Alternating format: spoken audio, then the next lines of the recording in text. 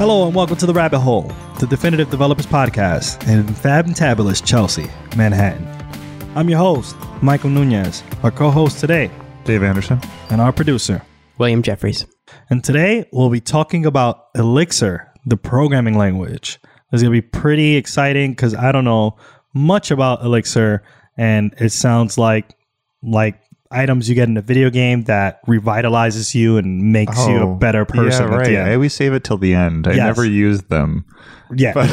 You have a ton of them in your inventory. Don't do anything with them after you beat the game. How does that work? I don't know. Yeah, that's a good question. But also, like, why use it? And maybe why not? I don't know. I'm feeling lazy today. So maybe I don't want to use Elixir. Yeah, cool. I mean, we're about to find out right now with introducing our special guest, Steven Nuñez. Hey, Steve, how's it going, bro? Hey, guys. Thanks for having me back again. Yeah, it's been a long time. Yeah. Glad to have you on board. And you are in the room right now, probably the Elixir expert. So you're like the Elixir mixer. You're the chemist the code in the fixer. room, the code fixer. There you go. The Elixir mixer code fixer. Is that your job title? It is actually Mr. Elixir, the code fixer. There you go. I go with. Yeah. So today, I think it's your job to enlighten us and our listeners into Elixir. It's the programming language, and why should we immediately go into just programming in Elixir at the end of the day? This is like the one programming language where Mike's not better than you, right? I think he's better at me at COBOL, and that's about it. Don't forget Java. Yeah, and Java, but who cares? Yeah, exactly.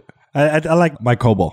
Trust. So sell me an Elixir. Like, why? What's the sales pitch? Why should I learn it? So, I mean, I'll tell you sort of how I came to it and what sort of made me fall in love with it. For a long time, I was a Rubyist, and I know that term is a bit weird, but like I was almost like angrily opposed to other programming languages. I fell in love with Ruby's expressiveness and how it gave you the language to create. It gave you methods like end with on strings. It gave you like each and map and things that did exactly what you expected them to do.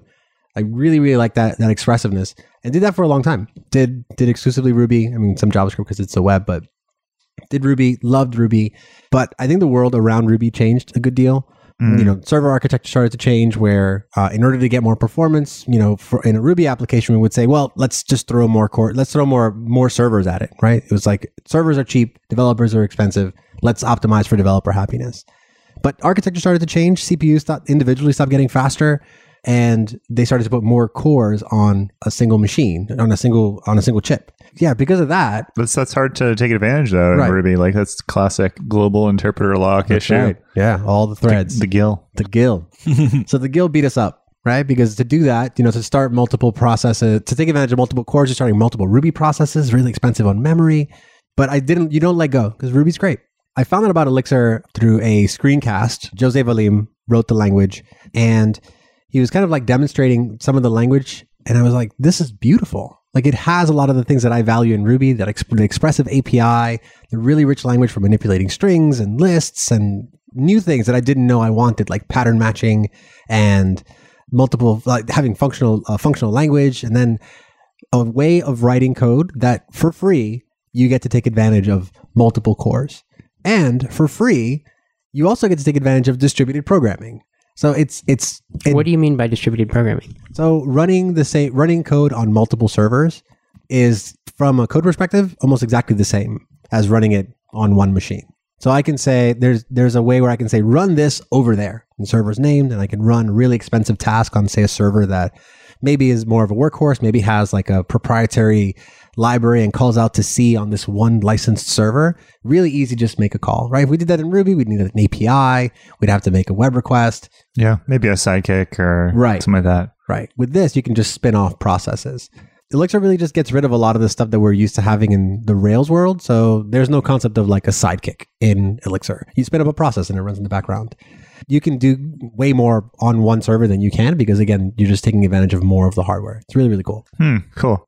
So yeah, I like that idea of like for each programming language, they're designed with certain philosophies, and those philosophies make certain things a lot easier and certain things maybe a little bit harder. But yeah, it's kind of cool. And like, I guess like Ruby being something that's like designed for programmer happiness, makes it easier for programmers to be happy, but maybe makes it harder for productivity with the respect of like concurrency and all that. So like the standard library you mentioned, like for Elixir, it's really robust and a lot of similar things going on with Ruby. Is that a coincidence? Like, is it directly inspired by Ruby and like Matz's philosophies? Or? Yeah, very much. I mean, I don't know if there's an equivalent of like Matz is nice, so we are nice for Elixir, but the community is very much in alignment with a lot of that stuff, like ease of use. Okay. What's really cool is that because of those similarities, because they're kind of like programming cousins, a lot of people who develop Ruby libraries wind up developing similar libraries for Elixir and the corresponding web frameworks, right? So there's a web framework called Phoenix that is kind of like Rails, but better. Oh, shots fired. Shots fired. Yeah. Beautiful support for WebSockets, automatic distribution of load.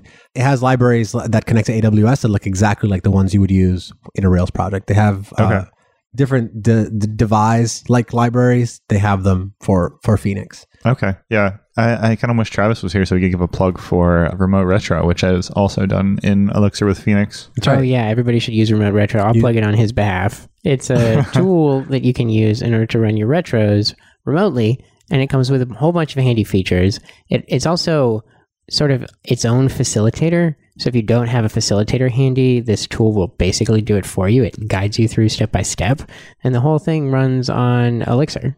Yeah, Elixir backend and React frontend. Yep. And it's open source too. So if you're interested in hacking soon after the episode, when Steve's done with the explaining the amazingness. Right. As soon as the episode's over, we're all going to make pull requests to Remote Retro. I'm going to say pause the episode now. Well, let me give you the instructions, then pause. Go download it, brew install Elixir, and then come back. And then trust me. But this is that's just some open source project, right? Why should we learn Elixir given that nobody really uses it in production? So that's sort of the interesting thing. So we're building some stuff in Elixir now, but I guess one thing that's important to understand is that Elixir is run on an underlying virtual machine called the Beam. So the Beam runs Erlang, and Erlang's been around since 1986. Wait, was it the bean or the beam? Beam, like a beam of light. Okay. Not like a beam. Not a Java beam. Laser beam. Nothing like a Java laser beam. Beams. Yeah. And as a result, there's a ton of libraries that already exist and are in production. So WhatsApp, for instance, is sort of the big one that people go to. 1 billion connections are managed all through the same virtual machine that Elixir runs on. Oh, wow, yeah. So this thing is sort of built to build these massive networks. And Erlang was originally built for the telecom companies to kind of like route calls. So you have this thing that is like sitting with so much power, but if you look at Erlang, it looks like something maybe Mike wrote in a previous life. I see what you did there. So amazing? Is that what you're saying? Definitely. Or not? Is that what's the deal here? So Mike is a natural Erlang developer now. No, it's inspired by like Prolog and other languages that aren't as popular today. So like if you look at them, it's kind of like derived from something you don't know the source of. It becomes a little bit harder to get your head around. But tons of libraries. Is WhatsApp actually built in Erlang or is it Elixir? It's built in Erlang, but they do have, I believe they have some Elixir since it's the same VM. The concept extends to like in the JVM, you have Java and you have Scala sort of sitting side by side, or Clojure sitting side by side. It's the same runtime.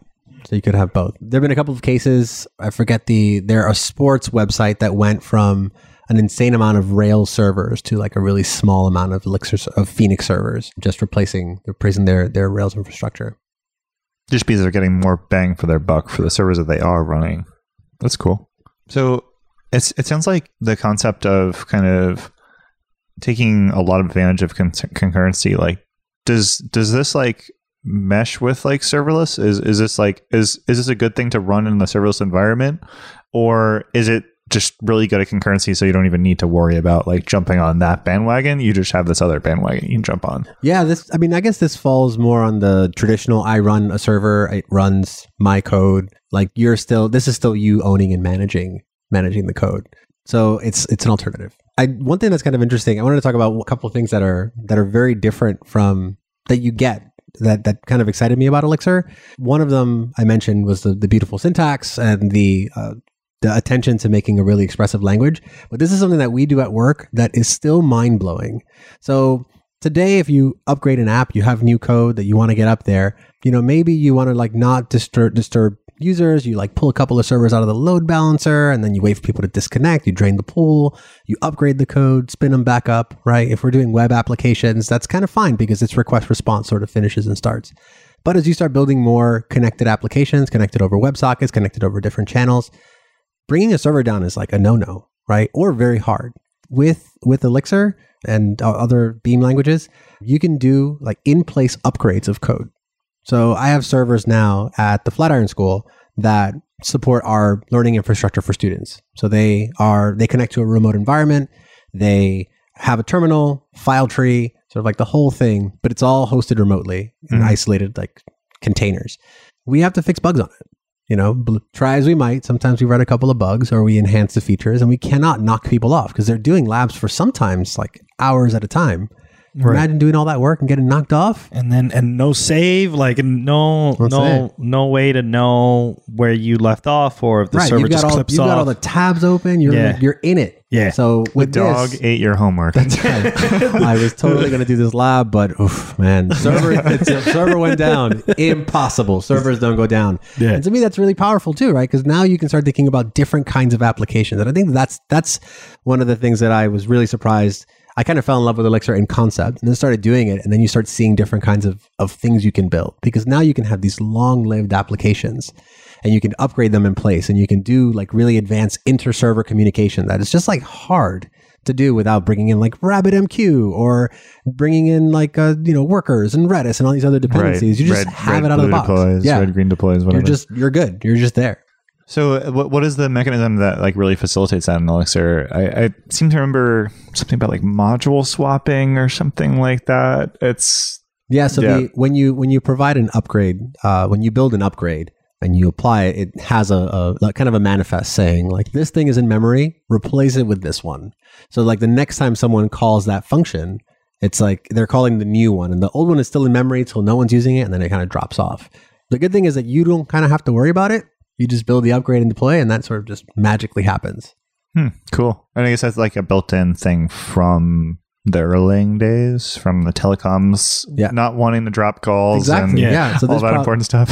Yeah. Can you be like, we're experiencing server maintenance from 3 to 5, so please don't make any phone calls. Like, it's got to be up all the time. I've heard the Beam is a Ferrari covered in scrap metal, where it's just like this amazing thing that is so good at doing programming things that we care about, but it's just awful to work with. Until now. So you mentioned Beam languages. Are there other languages that fall under the Beam virtual machine? Or so I mentioned Erlang, Elixir. There's one which is a flavor of Lisp, which I forget the name of it, but there's that one where you can. Oh. So if you like parentheses, if you love those parentheses, go for it.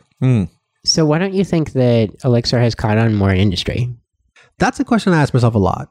I think part of it might be friction to change. I think just like having to learn a new thing is hard, genuinely hard. Like where to get your head around, like what problem to solve. I think that if you have someone who knows it, who's gone through the trouble for whatever reason, for just play or inspired by someone on a podcast, I think you'll see it as a tool you can reach for and probably want to reach for more often. But I think it's that first exposure and then the learning, because as a result, like it's not just, so first off, it's a functional programming language, right? So that's the first thing. So now you've got to think about things outside of object orientation. If you've never done anything like that, that's something you have to kind of like get your head around. Like a monad, right? Okay, no. What's a monad? What's those monads? Pass. Yeah, I guess if you want to learn more about monads, you can refer to the episode we had with Adam about functional programming. Yeah. Right, so then there's that. And then there's the other part of Elixir, which is a really powerful thing that just doesn't exist in the world of Ruby. So you're essentially designing servers that respond to messages. So it's been like, if you ever heard Alan Kay's description of what objects were supposed to be, he said the metaphor of like biological cells sort of sending messages to each other, not reaching inside of one, but just sending some chemical, it receives it, it responds. So you wind up defining these servers that respond to messages, and that's how you encapsulate your programming. Then there's this other concept called supervisors, where you can have another process that monitors other processes, and if they die, it just restarts them. You can have strategies for restarting servers and supervisors. And then you get to the distributed part. So I think that it's a steep hill to climb, but the did so good along the way. Yeah. Because the things you get beyond just a regular language that can take a request in and parse it and route it and hit a database, like that's fine. And it does that really well. Phoenix is amazing. But the second you start kind of like looking into the underlying mechanisms that make it really, really cool, that's when I think it starts to take off. That's when you start to see, oh my God, everything is an Elixir app. So why don't you teach it at the Flatiron School? I think I'm currently lead engineering. That's taken up a lot of my time. But I would love to write some curriculum. If there's interest, send me a message on Twitter if you're interested in an Elixir course. It's something that I'm really excited to do at some point. It's just sort of hard to figure out like when the right time is. What is your Twitter handle? Oh, _Steven Nuñez. _Steven Nuñez. Is that with a V? What's a V? Oh, thank you. Yeah, Steven with a V. It'll be in the show notes. Yeah. We'll make sure we'll put that there too. Right, guys? Yeah, always. We've been hearing a lot of good things about Elixir, and I think I'm going to play devil's advocate here. Why should I do Elixir? I think one thing that comes to mind is, and correct me if I'm wrong, because I know I'm going to be, but Ruby has gems and Elixir has, I'm going to think potions. Like, what is some of that hex packages? Okay, so not as nice. What's the community behind the packages in Elixir versus something that's been around for many years now, like Ruby gems and whatnot? That's a really good point.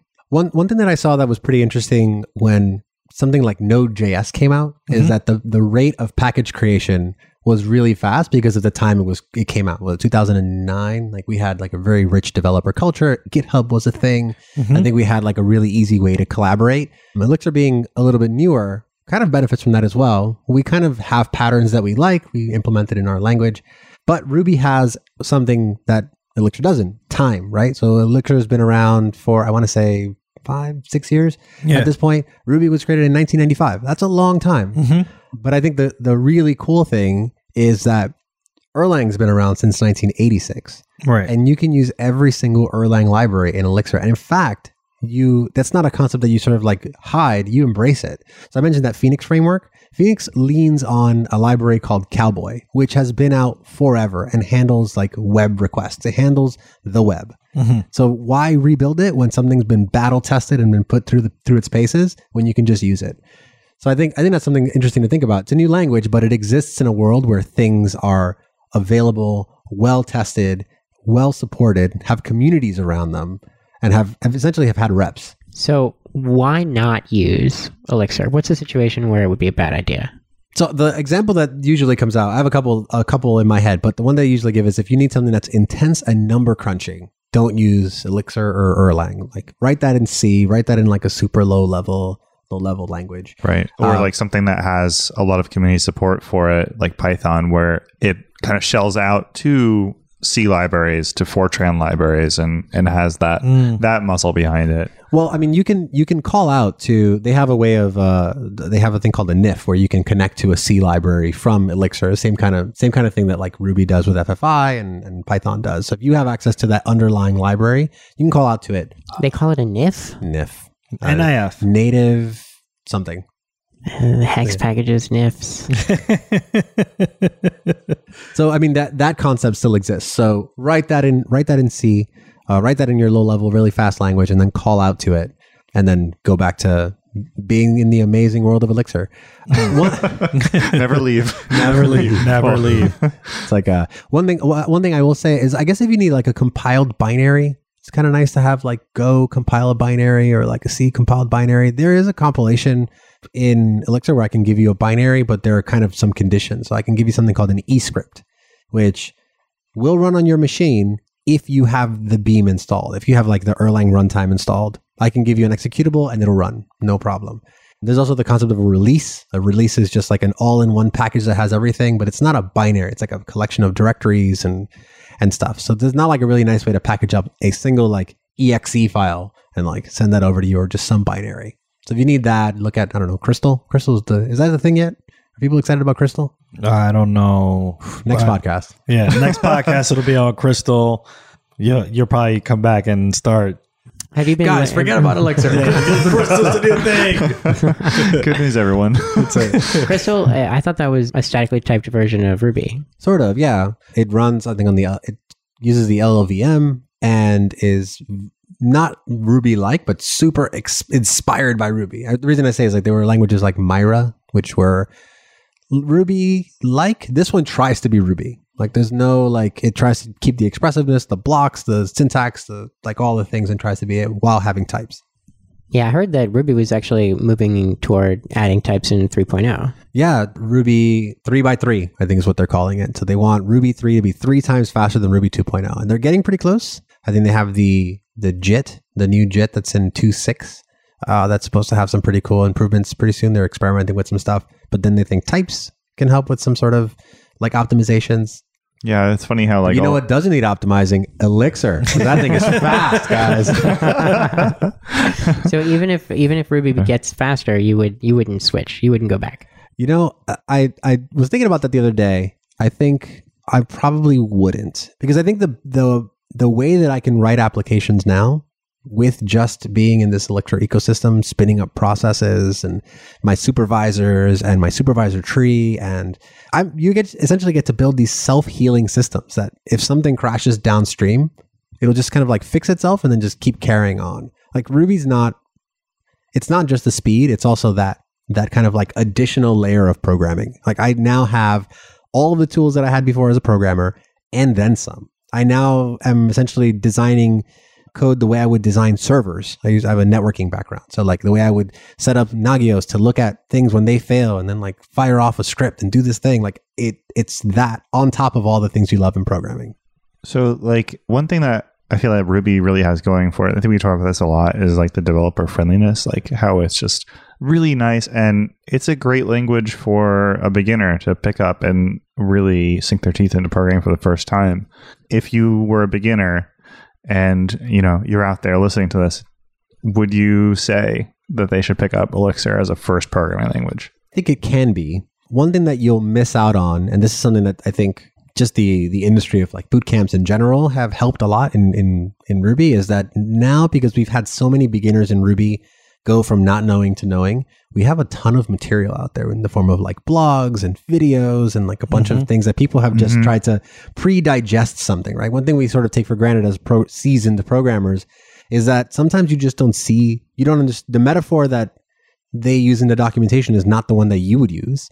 So by reading someone else's interpretation of like the difference between map and reduce in a blog post is super useful for a beginner. So it's not just a matter of like, if you're the kind of beginner who can read documentation and just learn, then yeah, go learn Elixir. It's the future of programming. But if you are, you're going to want to like Google stuff and find things that are not just a documentation, Ruby still has it beat.